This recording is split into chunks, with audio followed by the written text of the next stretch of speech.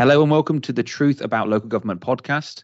My name is Matt Masters, and today I'm delighted to have Chris O'Brien from Derbyshire County Council, where he is the recruitment manager. A bit about why we are so delighted to have Chris on. Chris used to work on the dark side in recruitment like myself, but has made a real impact since moving across into local government just under 2 years ago with his approach with social media and the way in which he's engaging with a client base and a candidate base in that way. So, Chris, thank you for coming on the podcast. How are you?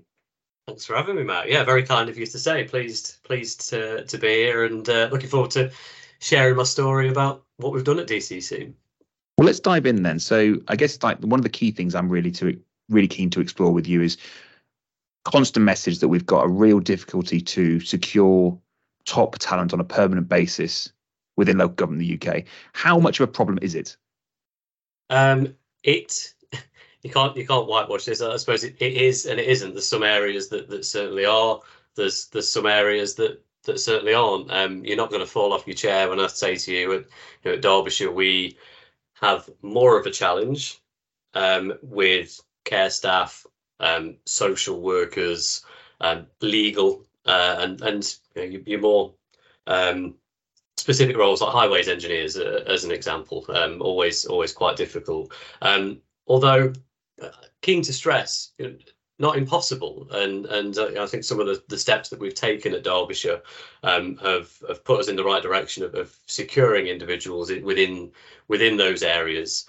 But yeah, they will always come with problems. But then, of course, on the other side of the coin, there are roles that are, with respect to the individuals in them, much easier to place, and the offering that Derbyshire County Council has and local governments across the land have lend themselves to attracting individuals into organisations still. So maybe that's a bit of a fluffy response, Matt. But no, not at all. I think it's really interesting. Just in terms of would you say as a kind of a summary that technical roles are harder to fill, or roles that are more I don't want to say the word less skilled, but where there's not a technical qualification required for the job? Yeah, completely agreed.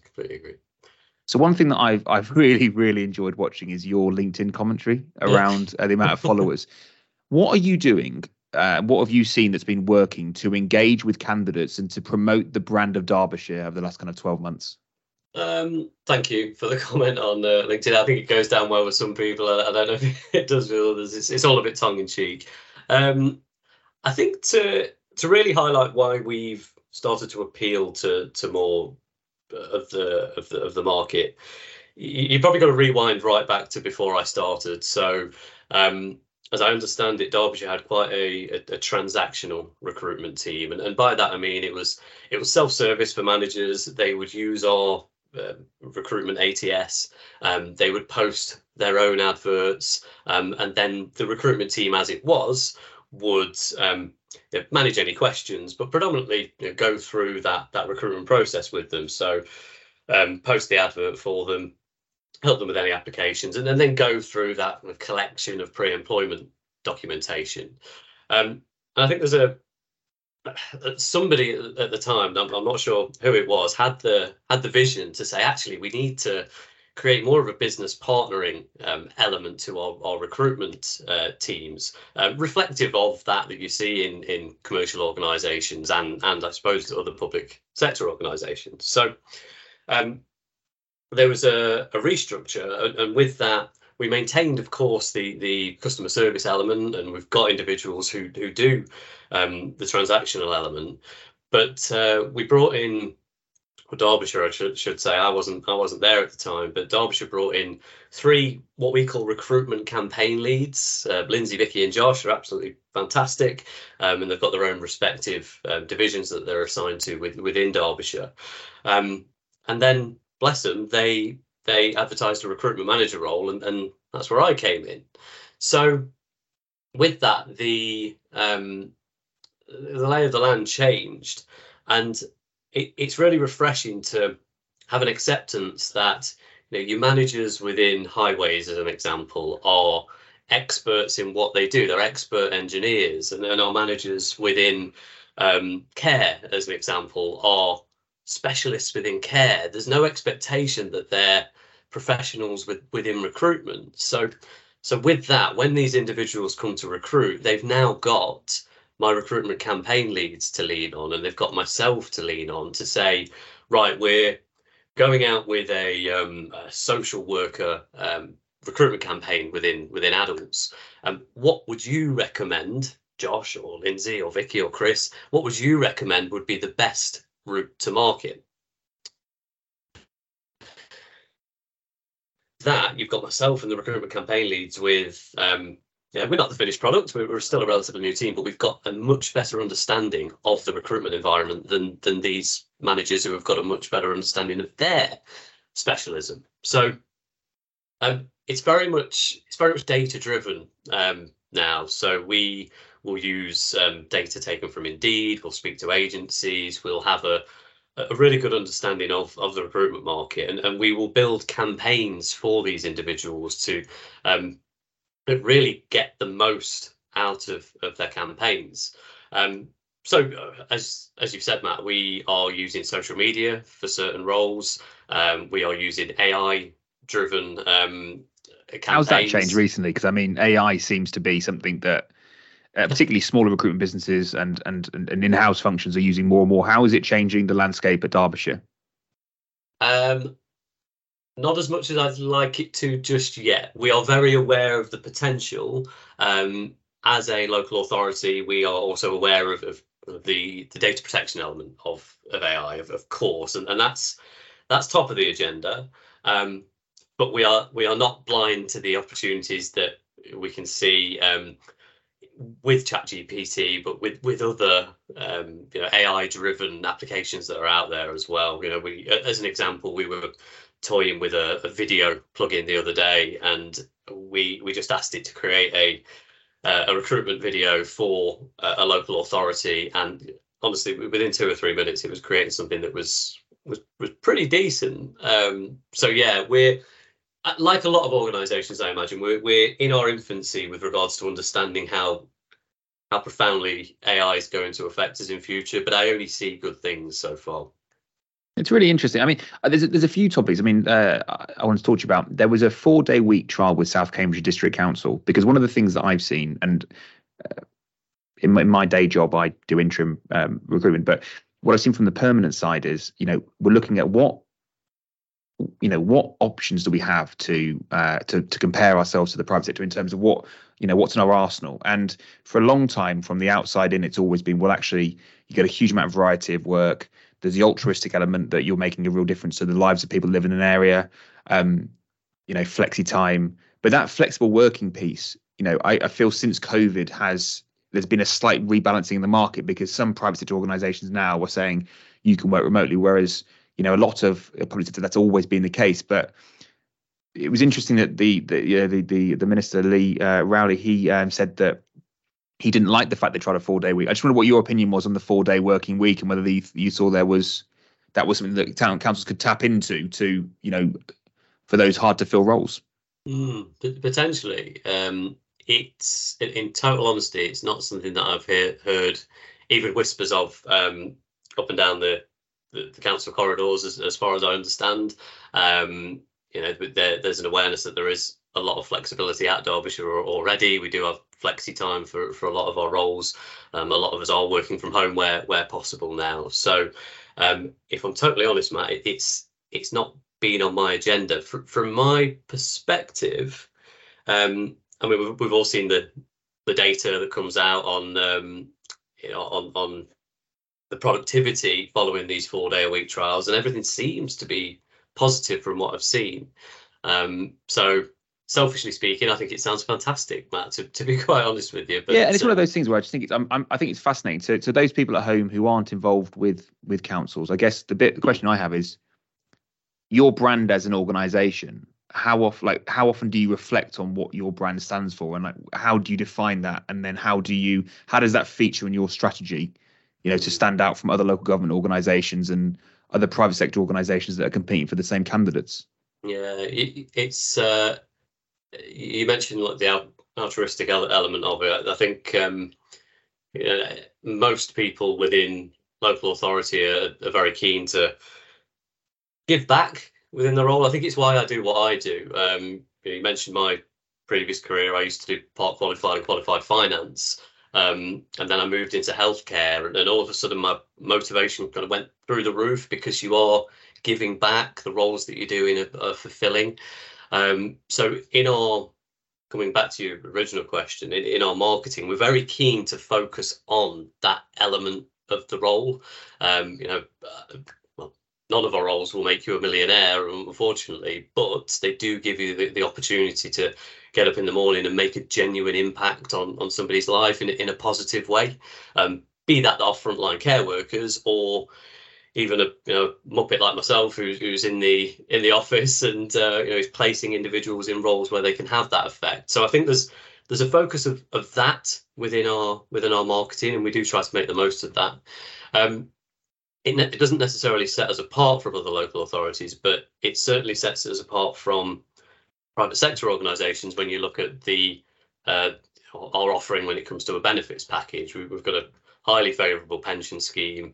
Annual leave is typically a decent amount more than what private sector organisations are offering, and of course we've got that sort of flexible working element as well. So we make the most of that, and then there's career progression opportunities as well. And that's the thing, Chris. I mean, most people I speak to, particularly, kind of not entry level, but kind of that kind of mid-level private sector, you talk to them about the career potential and the earning potential. So though you won't be a millionaire, you look at a director position within a local government authority, they're very well paid, and you have the altruistic element of it.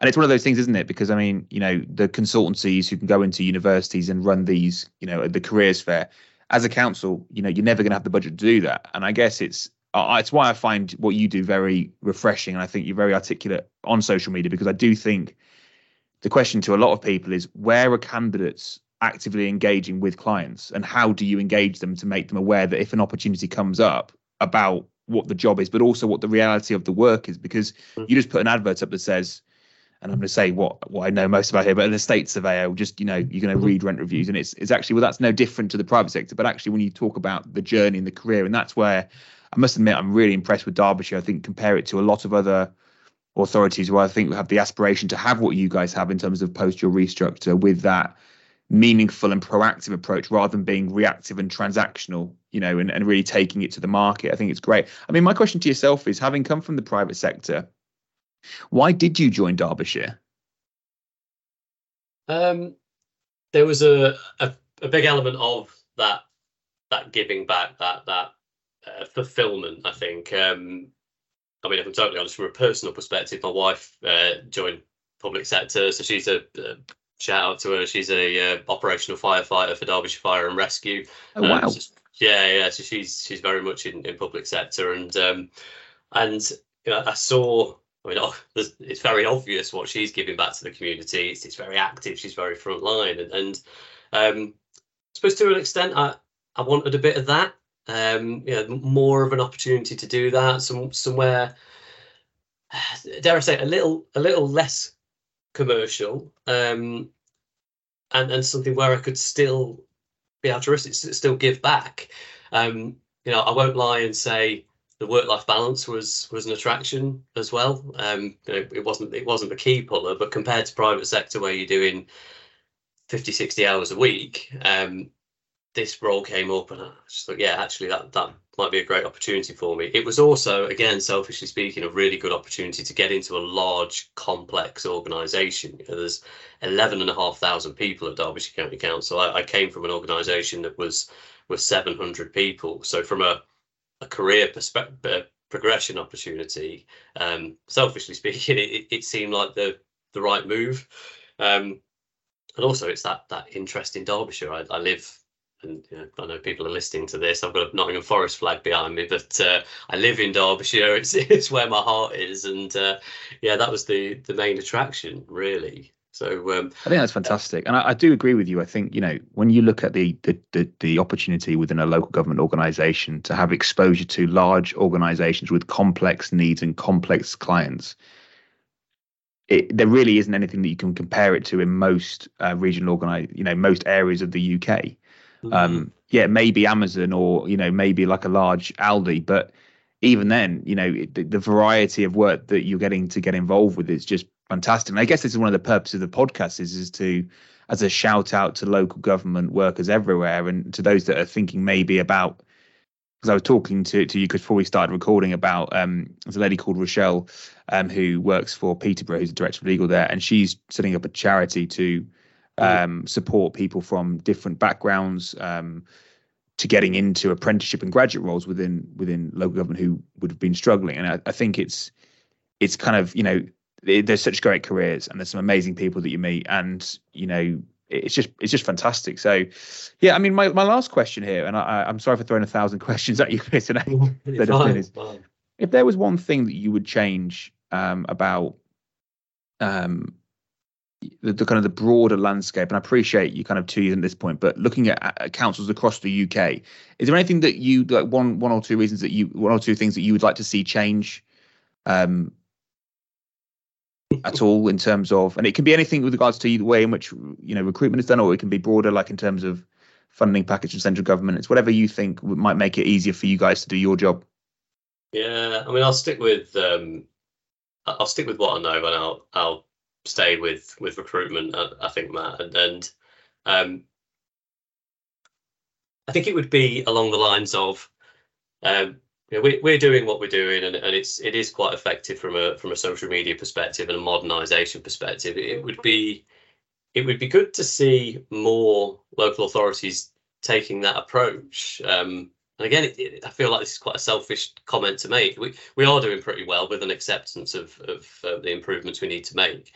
It would be great, and I know in myself I've got an opportunity to share this, but it would be great to see other local authorities modernising, using social media, using artificial intelligence, like really almost acting like to an extent, a modern private sector organisation to attract the best individuals into the organisations. Because at the end of the day, there are service users, there are residents, there are care users that are benefiting from stronger recruitment processes within our local authority, and if that could be mirrored within other local authorities, I think the UK would be a better place.